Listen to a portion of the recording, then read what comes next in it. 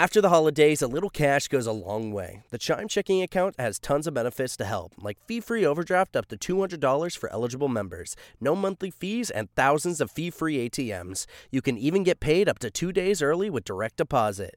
Sign up for Chime today at chime.com/goals24. Banking services and debit card provided by the Bancorp Bank N.A. or Stride Bank N.A. members FDIC. Spot me eligibility requirements and overdraft limits apply. Out-of-network ATM withdrawal fees may apply. Access to direct deposits up to 2 days early depends on the timing of the submission of the payment file from the payer.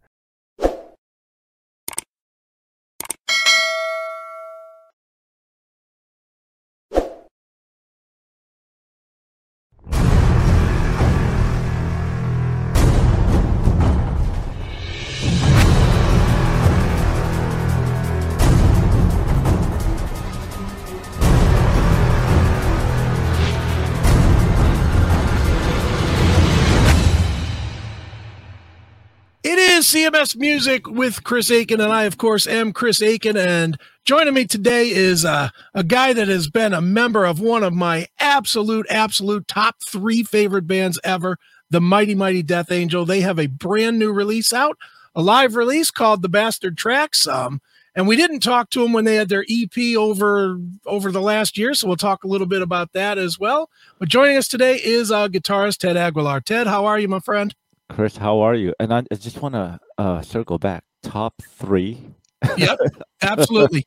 Pantera, Metallica, Death Angel. Wow, we're in good company. Thank you very much. Always has been that way, man. And believe me, when I say that, I get a lot of looks from people that are like, "Oh, where's Megadeth or where's Slayer?" And nope. You know, I'll tell you the truth. A lot of it comes from before you were in the band, but I was living out there. Okay. In like kind of the end run of Death Angel. I was there from 89 through 92. Okay. So I caught Act 3, and then I caught them as the organization, a couple of times at the Omni or the Stone or Ruthie's or wherever they were playing at the time. So I did as well. I saw that Act 3 tour at the Warfield. Okay, yeah. Amazing. Dude. And that's always been the thing with Death Angel. And even since you've joined the band and the band's come back and everything, the band has always been about unrelenting energy on stage. And that has never stopped. I mean, even as you guys have gotten older and whatnot, still it's a pummeling, powerful show, man, which is just a testament to how well you guys do it. Thank you, man. I do appreciate that. We do enjoy playing. We do enjoy the music we write and play. And it's funny that how you said relentless energy on stage. I just got back from the chiropractor today, and I gotta chill out.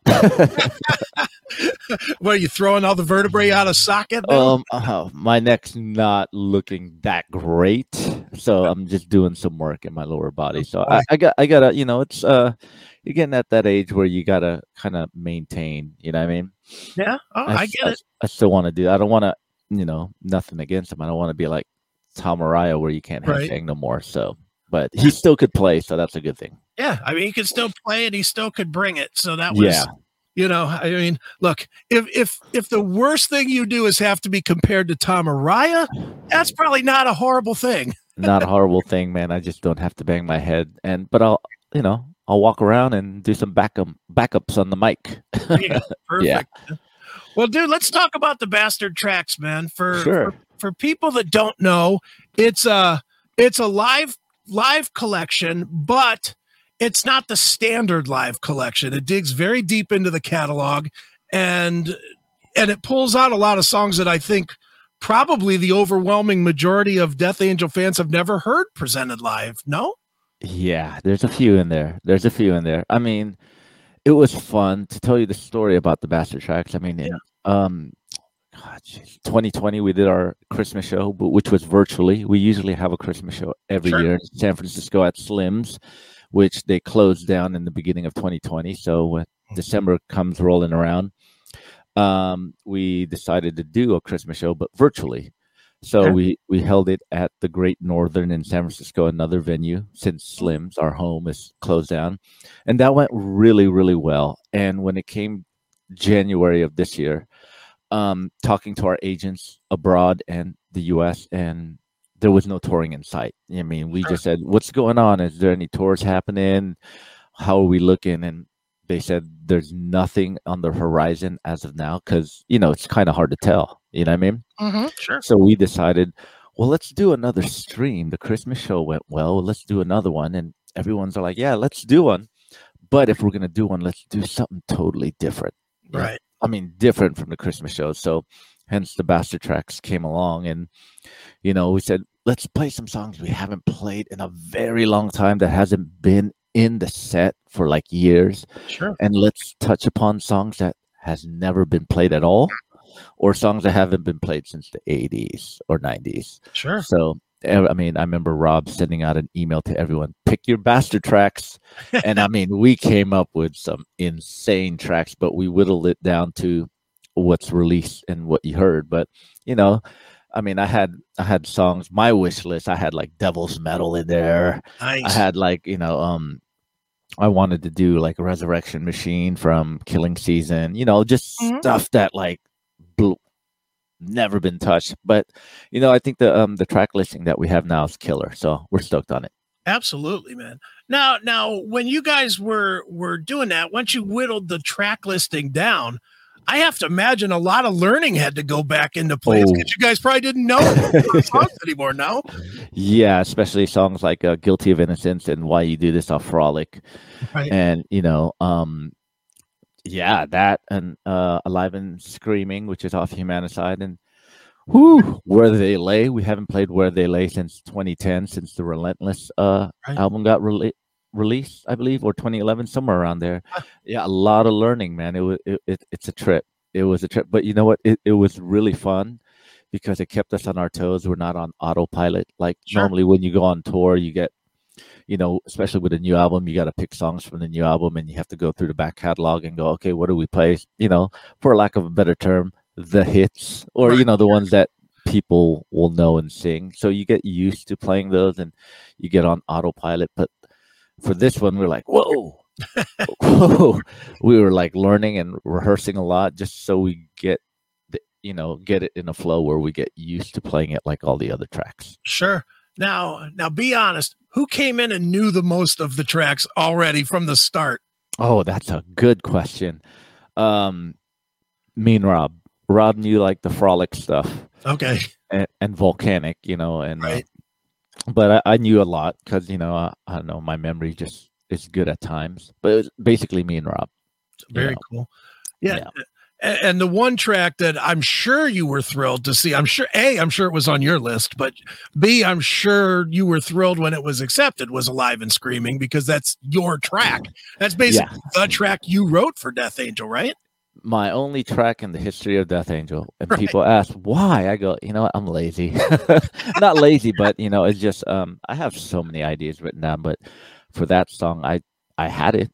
I have been having it for a while, and when we were writing Humanicide, I said, "Hey, Rob, check this out. What do you think?" And all of a sudden, I get it back with drums on it, and like, okay, check it out, and it just snowballed. It's just my only contribution, but I'm stoked. Was I stoked? Yeah, but having to relearn my guitar solo was like, all right, but it was fun. We had it's a great tune. Sure. Now, with that, and I know I'm jumping off of.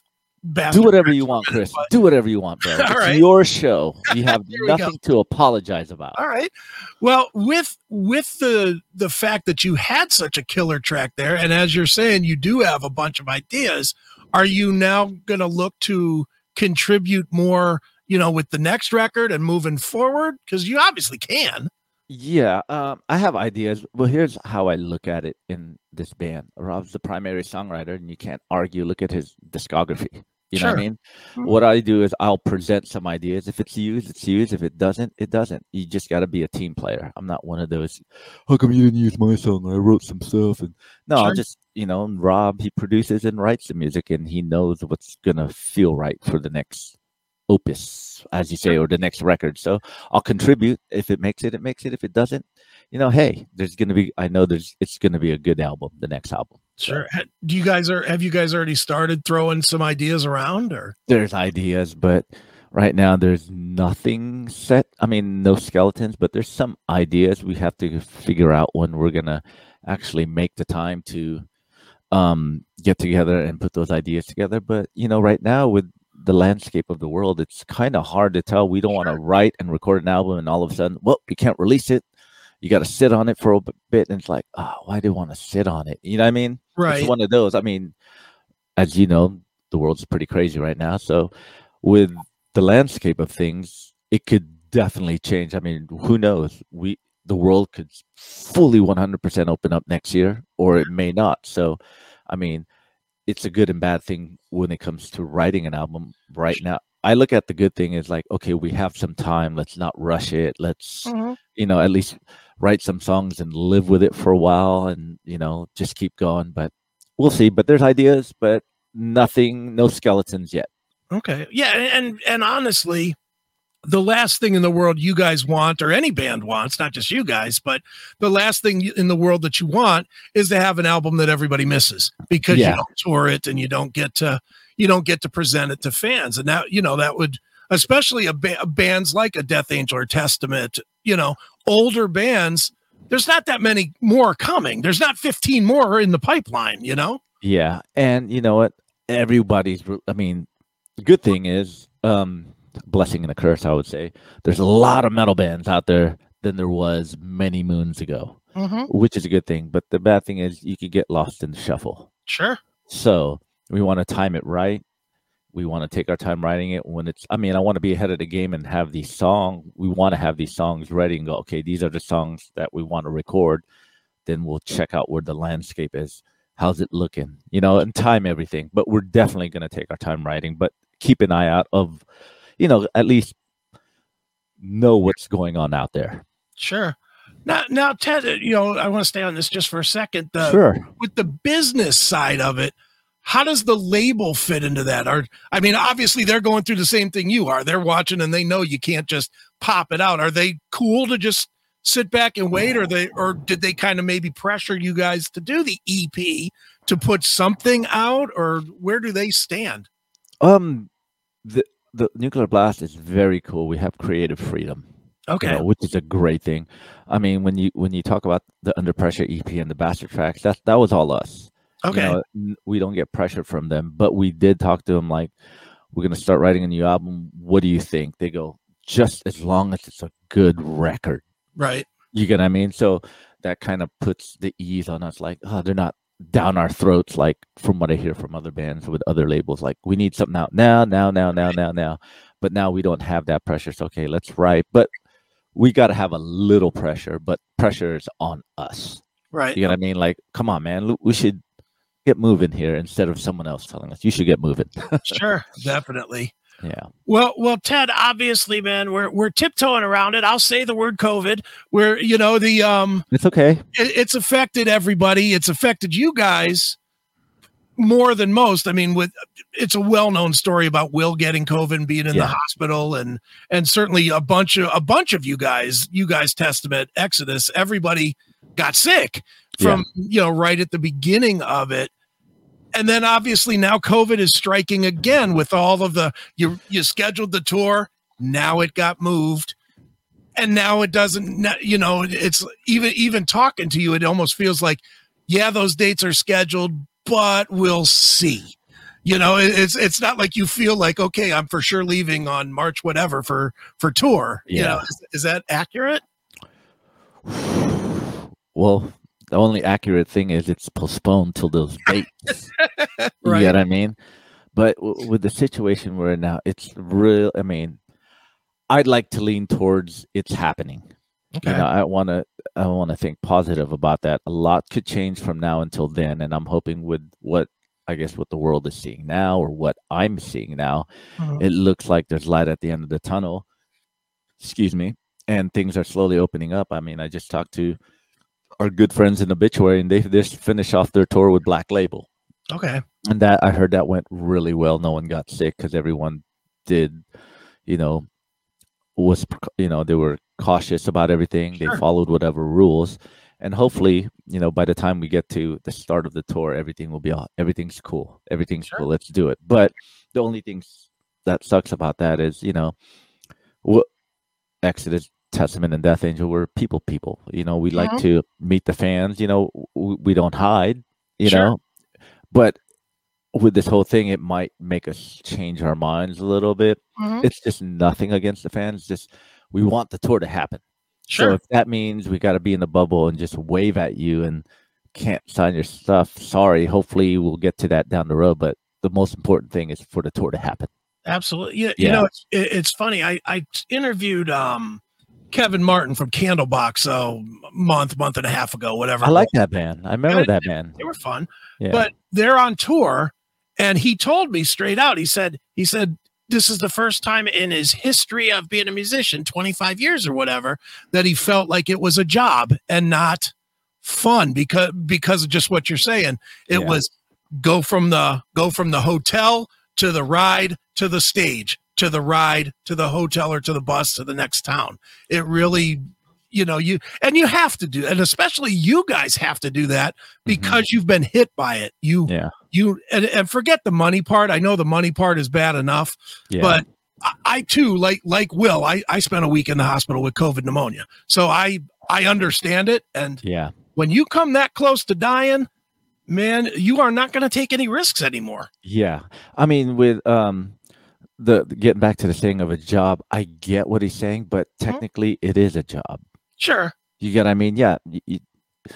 I mean, because of musicians, we were so used to like, let's go out and tour, let's play, let's hang out and party. I get that whole thing. It doesn't seem like a job, but it is. And it's just a little bump in the road. You either do that, adjust to what's going on, or don't tour at all. And we want to tour. We want to play some music. We just did our show in Oakland, California at the Fox with Testament and Exodus. That went great, packed, sold out. People were in there, and it's all right. But I guess each county, each state has their own rules, guidelines, or whatnot. If it means like we show up somewhere, where are you at? I'm in Cleveland. Okay, Cleveland, Ohio, man. Oh, what's the venue that we played there? Not is it Agora? Well, that's the other one.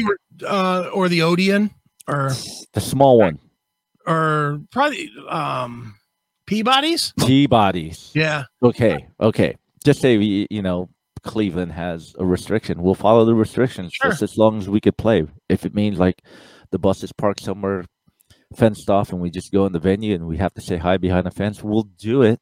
Sure. We just want to play, Right. No, it makes sense. Now I'm just curious, and you don't even have to answer this one if you don't want, because it's not really you, it's Will. But how was he coming back to the stage? Was he nervous? I mean, behind the scenes, because I have to think on some level. And again, like I said, I went through it. Yeah. And going through it, I know where I caught it. I caught it at a comedy show, and I ain't gonna lie, I am scared to death to go to another show right now because I don't want to get that sick again. Will, obviously he had it worse than me because he was, intubated and everything else. Was he nervous? That's a good question. Something you might want to ask him, but knowing him since I was 15, he was a bit nervous, and he's cautious ever since he came out. But as time goes by, you get used to like, following the guidelines and whatnot. Sure. We all wear masks when we have to. You got to do it. Do what you got to do. But he was cautious. He was pretty nervous, but he's still careful. Sure. You know what I mean? Still careful. And I guess it's one of those like he's careful, but he's not living in fear at the same time. But he's very careful. He's been of course, he's been taking care of himself, and sure, he's drumming better than ever. So, not only Will, but everyone. So, sure. But he had it pretty bad. And, I remember when he went in, it was really scary when I found out he was in an induced coma, and he was in there for 12 days, induced coma. Then when he came out, I was like, oh God, thank God. You know what I mean? Yep. So, yeah, like I said, been there myself. I know exactly what he went through, and boy, it ain't fun. Speaking of, what comedian did you go see? It was Comedians of the Compound, which was Anthony Cumia from Opie and Anthony show, and Don Jameson was there, and bunch of other comics that were lesser known guys, Aaron Berg and Gino Bisconti and whatnot. A bunch of New York comics. It was like a New York comedy show. And the worst part about it, it was literally the first time since COVID I went out. I'd like literally, I don't go to, like, I'm grocery guy, bring the groceries to the door guy, everything. I stayed in for all of COVID. I went out one time I go out and I get sick. And within a week I was in the hospital and dealing with all that nonsense. And was this recently? Yeah, that was September. Wow, man. Yeah, I spent 7 days in the hospital and 35 more laying on my bed recovering. It was not fun. You weren't in a coma, were you? No. Okay. I did not get trached or not trached, but intubated. I didn't get quite that far, but I had all the bad stuff though, all the brain fog and all the fevers going up and down like crazy and couldn't move and couldn't breathe. And, I had all of it. It's not fun, but. Well, I'm glad we're here talking. So, dude, I am the cockroach of metal. I ain't going anywhere. Positive attitude takes you a long way, my friend. Exactly, dude. Well, man, I did want to ask about one song on the EP, just going forward, and that's "Faded Remains," which was the track that we didn't know or we hadn't heard before. Yeah. Are there plans to? A, is there a non-acoustic version of it, and B, will we hear it on the next record? Maybe. It's meant for the EP. I mean, the Under Pressure thing was written right at the height of the pandemic, like the summer of 2020. Okay. When basically, I mean, I don't know how it is in Cleveland, but here in California, it's like go to the store and come back. Mm-hmm. I mean, that is it. It's like you were really, really locked down. So Rob was just inspired to write. He was just writing some acoustic stuff because we couldn't do nothing. So he switched it up. I mean, Rob's known to jam acoustic songs. I mean, he has a solo album. Every now and then, like if he's not feeling writing electric, he'll pick up that acoustic and write some music. And out came Faded Remains, and he sent it to Mark. Mark wrote some lyrics, and they threw it down. And it's a great tune, Yeah, absolutely. And to go with it, and Rob was feeling, doing a cover of Under Pressure. Then he redid Revelation song, and I told him, dude, you should redo Room of the View. Of course. At least, it's a cool EP. I'm glad it's out there. And just to, as you've been a lifelong fan. Death Angel does acoustic stuff every now and then. Absolutely. So, and we don't do it as much. So the timing through unfortunate circumstances, COVID, that's when the acoustics came out. Sure. And ultimately, as a band, you have to stay busy, because if you don't, I don't know, but I'm assuming that Death Angel's like just about every other band that I know. If you don't stay busy, everybody branches off and gets distant from each other, and somebody gets in trouble. It just always seems to happen that way, It was a lot of bands so we got to stay busy. Luckily for us, 4 out of the 5 guys live in the Bay Area. We're like half hour away from each other, pretty much. Sure. Or our bass player lives in Mexico City, but wow. But I think we have a good head on our shoulders where we don't get into trouble, but we do keep in touch during this time, and we do get together and jam. We try to keep the regimen of like once a week rehearsals. Okay. At least it's like get together, like a boys club, let's get together. The boys hang out, and instead of playing like, foosball or whatnot, pinball and what, we just have instruments. We go in there and play some songs and jam on some riffs and just hang out and touch base. It's good to do that instead of being locked up for months. Sure. Definitely, man. Well, dude, obviously, man, you personally have been in Death Angel. God, I hate 20 years. 20 years you've been in the band now, man. You're, as the new guy or one of the new guys. Technically, I'm still one of the new guys. Yeah, you and Will are like still the new guys, but the new guys with 2 decades. Do you look back at it now? Well, let me preface this. Sure. I look at your era, which I'll call your era from Art of Dying on, as the better era. And that's not to say that the original that I'm sure most people lean to was not awesome, because it is. But it is, dude. I have fond memories of the 80s Death Angel, Ultraviolence, Frolic, and Actor. I do, I get what you're saying. It's just 2 different eras. It's subjective, really. Some people love the old era for whatever reason, maybe the songs or a time in their life, sure, or members. I totally get it, because I'm that way with some bands. So go ahead. I totally get where you're coming from. And dude, I am definitely an old school guy. I must have worn out 3 different tapes and CDs each of Act 3. I played that record to death, and I loved it. The thing that I think is better since the rebirth, or since you came in the band and they relaunched the band, is, well, 2 things. 1, I feel like the songwriting is much more mature, and 2, and there's no way to argue this, the production is 1,000 times better. Just the songs just feel so much bigger on the records. How much of that do you, I don't want to say take credit for, but do you attribute to the fact that you, as the new blood, kind of help them focus to make the bigger sound and a more mature sound than the first run when they were kids? Wow, that's a really good question that no one's ever asked. I think I contribute maybe like ideas and vibe, not necessarily like a lot of stuff, but I do have I would like to say I do have a little influence, and those guys influenced me too.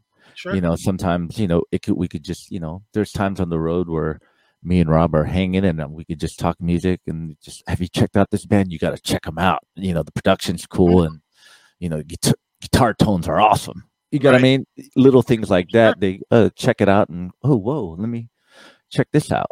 So influence like that. And, I agree with you. The production is better. Technology is better. Sure. But, and you would understand if you grew up in the 80s too. I get the production of the 80s, but when you grow up in that era, it's that era. You were there with the production. Whereas someone from now, if they were listening, like someone who's like a teenager now or early 20s would listen to like Frolic Through the Park to be, oh, what's this? You know what I mean? But you have to be in that era to really, really understand it. Right. No, you're right. And if you look at the big boys, the absolute biggest of the thrash metal rising, the records that everybody looks at as the genesis of it, the early Slayer stuff, Kill 'Em All, Killing Is My Business, those records, they all kind of do have that not full fat sound. It's a thinner, more aggressive. The only way I can explain it, and I try to people that don't get it, same conversation you and I. Yeah. If you listen to those records loud in your headphones, it feels the same as when you heard those bands in a small club. It does. I can remember being, especially in the Omni, that did not have the best sound. But it was a good room, it was a great room. I loved that place. I went there. I used to go there when I didn't even know who the bands were. I didn't care. It was like, it's Saturday going. Now, piggybacking on that, wasn't that a good time just showing up to a place to see a band? You didn't even know who was playing. It's just, dude, getting back to that, the whole production, that's what, when you got this production, an album, either The Legacy, Frolic Through the Park, it's, when you're correct, when you play it really loud, it's like you're seeing that show, basically. And it's that time where it's like everyone was young and angry. They just want to record. They weren't thinking about, it's got to be really cool. It's, let's just capture this energy and get it out there so we can go out and play. I get that, but now it's more like, everyone with better sound system, headphones, and the technology to make your song sound better. You spend more time on it. So I totally get where you're coming from, bro. Yeah. Well, and you, you obviously were in the same, we were in the same scene at the same time. I was a kid just going to the shows, but when I was out there, I was stationed at Fort Ord. So I was like, 90 minutes or so south. Okay. And that's why I never knew I knew the clubs I wanted to go to that always had good shows. Ruthie's, Omni, Stone, a couple more that were at the Warfield if I wanted to go to a bigger show. But not knowing what was coming, because that was before the internet and everything as well. The good old days. It really was. It was a time where, and dude, I'm going to make you feel old here. You'd go to the record store and you'd pick up the cassette at the concrete corner. And then you would be like, oh my God, that band might be playing in San Francisco this weekend. I'm going to go and see. And then you would just kind of go, and it might be Death Angel playing. It might be Galactic Cowboys for the first time out of Texas. Oh my God, you said Galactic Cowboys. That's I mean, dude, Whoa. love hate. Love hate show up at a show or so. I mean, Vane, all these bands that were just right on the cusp at that moment, were happening, and you could go see them for what, $3, $5, whatever. Yeah. And I think that honestly, that's the biggest reason that so many metal records that are superior sounding get overlooked, because in a way, the business itself has priced itself out of just randomly discovering bands. You agree? Yeah. I mean, the internet, you could discover a lot of bands. There's a lot of good bands, but it's kind of hard to talk about that time unless you lived it. You get what I mean? It's really hard, because I did talk to like my niece and nephews about it, about, they've come see our band play and they really enjoyed it. And they asked, how was it back in the day? It's just like, imagine no cell phone, no internet, and just, going out and finding friends and just finding things, on your own. It's just that excitement. I don't know. And it was just, put it this way, I'm glad I lived it, but it's never happening again. No way. Dude, just, one of the best things that I could say about that era, and people always look at me cross-eyed when I say it, is I loved the fact that there was no like YouTube or anything to that in that day. I mean, I'm sure you remember. You heard all these stories about these shows. Everything was, oh my God, you got to go see Metallica. They'll rip your face off. They're the heaviest fucking band ever. You got to see them. And there was nothing to go to YouTube where you could hear something that didn't sound amazing and go, I'm not going to go to see, You just heard the legacy of these bands and you went. And then if the bands were really good, you were a lifelong fan. Oh, totally, man. I mean, dude, how many bands? I would bet you're like me. Your collection or your bands that you just like, almost universally, the bands that you have loved for the last 30 years were bands that you had never even heard a record from until you saw them live. Pretty much. Or you read about them in a magazine. Right. Or, like my very first Death Angel show was in July of '87. It was Death Angel Ultraviolence release. The video shoot for Voracious Souls at Stone. Okay. Right. Violence opening, supporting, and that was on their demo 86. Oh, no record. So I saw Violence. I was like, what is this? And an opening band from Fresno called Betrayal. Okay. I was like, buy the demos and whoa, it's just, I just like Violence is one of the bands I discovered before they had an album out, and I've seen them on all the Bay Area shows and been a fan since. Same with Death Angel, Testament, Exodus, Forbidden, Heathen, all of them. And like I said before, one thing good about the Bay Area thrash, and not just Bay Area thrash, but thrash metal from that era in general, everyone had their own sound. Yeah. Oh yeah. When you hear Milla from Creator, that's Milla from Creator. Sure. When you hear John Connolly from Nuclear Assault, you go, oh, that's Nuclear Assault, so on and so on.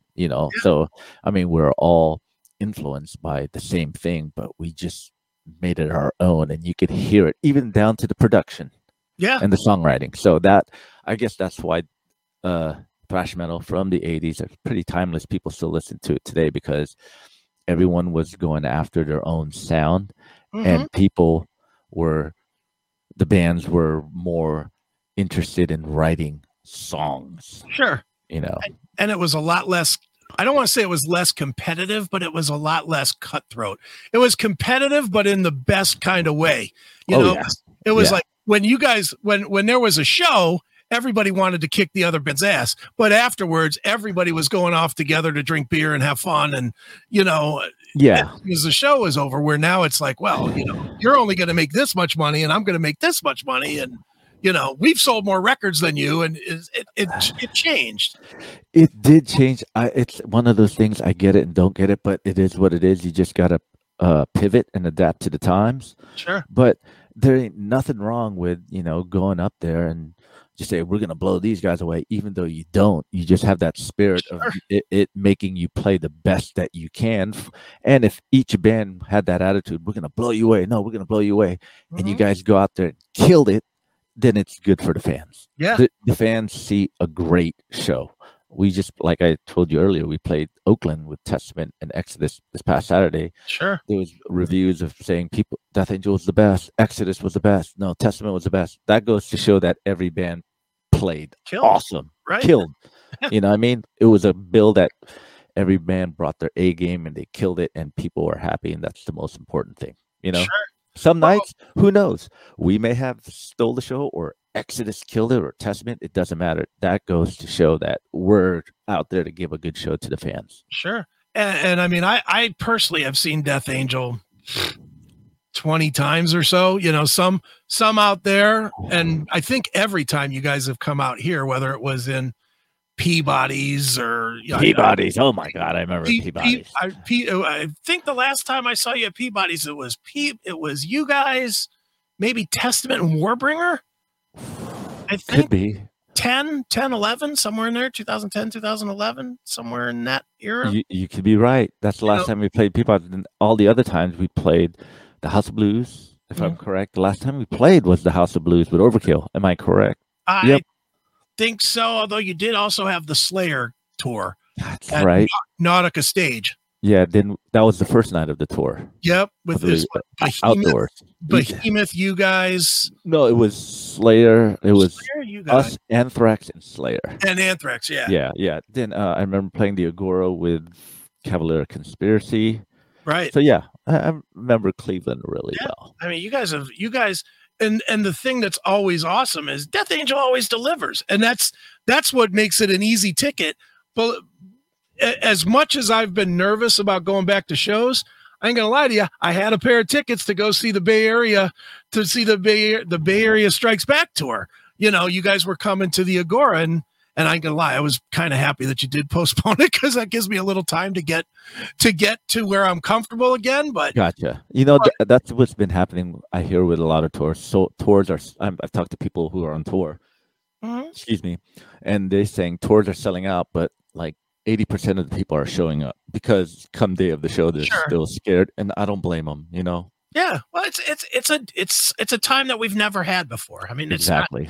I mean, some of the fear is probably not justified, and I get my own fear is probably not. I just got over it. As if you listen to the speak out there, I'm probably the least likely to get it again. Because I just had it as full blown as you could, and I recovered. That being said, I ate a pair of Jason Bonham tickets because I just couldn't push myself to go. It's a weird mindset that we're all in. I'm hopeful that like you, that come the new year, get through the winter, and hopefully we're going to really get back on track, and for me, I'm hopeful that we get on track, just so that I don't have to see you guys' tour get canceled or moved or postponed for another 6 months, for a lot of reasons. Obviously, a selfish reason as a fan, I just want to see the show, but we want to put on a show for you. Sure. So we're both selfish. Absolutely. But the one thing I don't think, and we talk about this on the show a lot, and I don't think most fans truly understand it. If you guys go out and lose 5 shows, you come back at a loss. Big loss. But because people just think, oh, well, you just postpone, it's not a big deal. It's like, no, there's advances, and that money gets spent to buy shirts and to pay for a bus and to pay for, a tour manager and, food, equipment, lodging, all that stuff. Exactly. All of that stuff gets canceled. And even just take something small. And this is what I try to explain to people, and you can do it better than me. Let's just say t-shirts that say dates on them. The minute you cancel or reschedule 5 dates, the t-shirt's kind of useless to most fans. Null and void. And those people in those cities that were canceled, they don't want to buy a shirt that says March 10th when you guys play in October. Exactly. Don't want to buy it. To them, it's not the show I was at. Yeah. And I know t-shirts are probably the tiniest expense of the much bigger expenses, the room, lodging, transportation.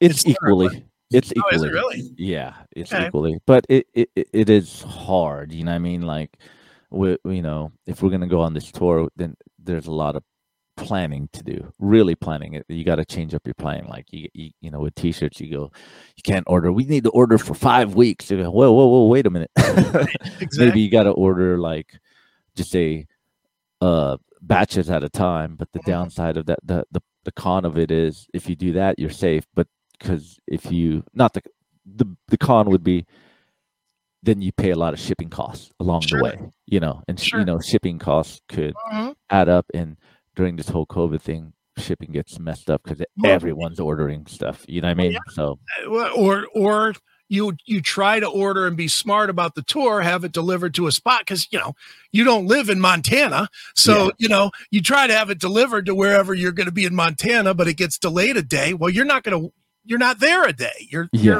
You're in and out of the city in 15 hours or something. Exactly. So there's got to be a lot of brainstorming and planning, which will take up some time, but we'll figure out. Who knows? Come April, it could be much better where we could go, all right, we could go out and sign some stuff for fans or hang out with people. We don't know. But if it doesn't get to that point, we still want to tour and just, like I said, be precautious. What's more important, it's just little things. It sucks, but it's a little bump in the road if you want shows to happen.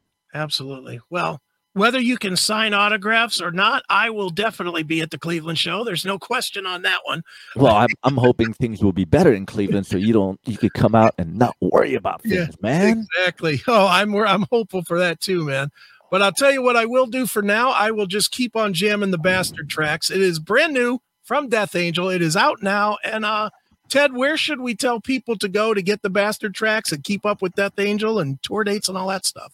Well, to get the Bastard tracks, you can go to Nuclear Blast's website, nuclearblast.com, or is it Nuclear Blast Records? People know. I mean, socials is so big nowadays that look them up on Facebook, Instagram, Twitter, Nuclear Blast. Go to, they have their website. You can go order the Bastard tracks, which is a CD Blu-ray combo.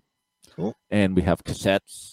For people who either want to buy the cassettes for nostalgia purposes or actually play them. I don't know, but we have them. And we're going to have vinyl, which is going to be released in April because the vinyl manufacturing is just so backed up nowadays. It is just insane. And, of course, we're on socials on Instagram, Death Angel Official on Instagram, Death Angel on Facebook, Death Angel on Twitter, and our website, deathangel.us. And if you don't mind, our next show is in January 22nd, 2022 at the Great American Music Hall in San Francisco. Great. Look at that flyer. Rob made that flyer. Look at that old school. Wow. Look at the logo. It's from the Killers One demo logo. Look at that. Oh, you're going to do Killers One, the whole thing? Well, that's the old school logo. Yeah. Okay. So Rob actually made this flyer. He cut and pasted and put it together. Like the old school way in the 80s. Nice. Dude, just real quick on that. Sure. And you probably know this guy. Do you know Bob Nalbandian? He makes documentaries. He did the Inside Metal series that some of the guys from Death Angel were in, and I'm in it, and a bunch from talking about the LA thrash scene from the 80s. I might have. You've probably met, if you saw a picture, you'd probably know Bob, but Bob sent me. He just did a inventory sale for somebody that passed away.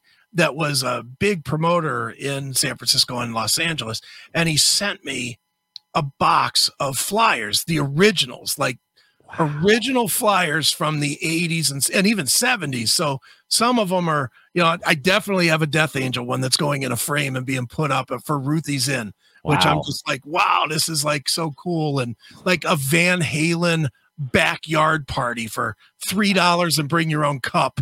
It's one of Kager those days. Yeah, Kager days. It's like the coolest stuff. Motley Crue from back in the day, and just all the bands, Exodus, Metallica, and just seeing that flyer, I was like, oh man, these things are just the coolest thing ever. Another thing the kids don't get, because they see a little square on Instagram that says, yeah, catch us here. And it looks all clean and pretty. You know, they don't understand the grit of that. Yeah, but that's today. I mean, with the internet, I get it today, but there's a few things that we want to still keep from our childhood. Exactly. Dude, I love social. Don't get me wrong; it's good to reach people all at Sure. once. There's pros and cons to everything, right? Mm-hmm. But there's a few things we want to keep from our childhood, the innocence and like you said, the grittiness and whatever. We just want to keep it. And this was the perfect time to do it. It's funny because this flyer here, when we played last Saturday with Testament and Exodus, right after that show, me and the drummer for Mordred, the band Mordred, we went out into the front where people are exiting and we were passing out flyers. Nice. Old school. Yeah. Old school. People go, what are you doing? Passing out flyers, man. Hey, 2,400 people coming out. You might as well get some flyers, Yeah, you might as well. And I will guarantee you 200-300 of those that you hand a flyer to will be back. You know what? It's funny because I talked to the Great American Music Hall like after the second day of sales. We announced the show on Monday. Okay. And I talked to them like Tuesday or something, like Tuesday night. And they go, dude, it's been on sale for like 2 days and you sold over like 200 tickets. Nice. So that's good. So, yeah. And tonight, me and Rob Cavastani, we're heading over to see Mastodon and Opeth. Okay, cool. Very cool. And we're going to be passing out flyers too. Like the old days, Chris. Exactly. Good stuff, man. Yeah. Well, Ted, one more time. The name of the album is The Bastard Tracks. Of course, it's Death Angel. And Ted, can't thank you enough for doing this here on CMS Music. Dude, thanks for having me, man. This was fun. I like conversations, man. Absolutely, man. Thanks for checking out this episode of The Classic Metal Show. Get all of our episodes uncensored at www.theclassicmetalshow.com. Join us weekly from 9 p.m. till 3 a.m. Eastern at www.cmsradio.net. Participate in the live chat room at www.chatandkill.com. Once again, thank you for checking out The Classic Metal Show with Neely and Chris. Hail and kill, fuck you, pal, and hand job!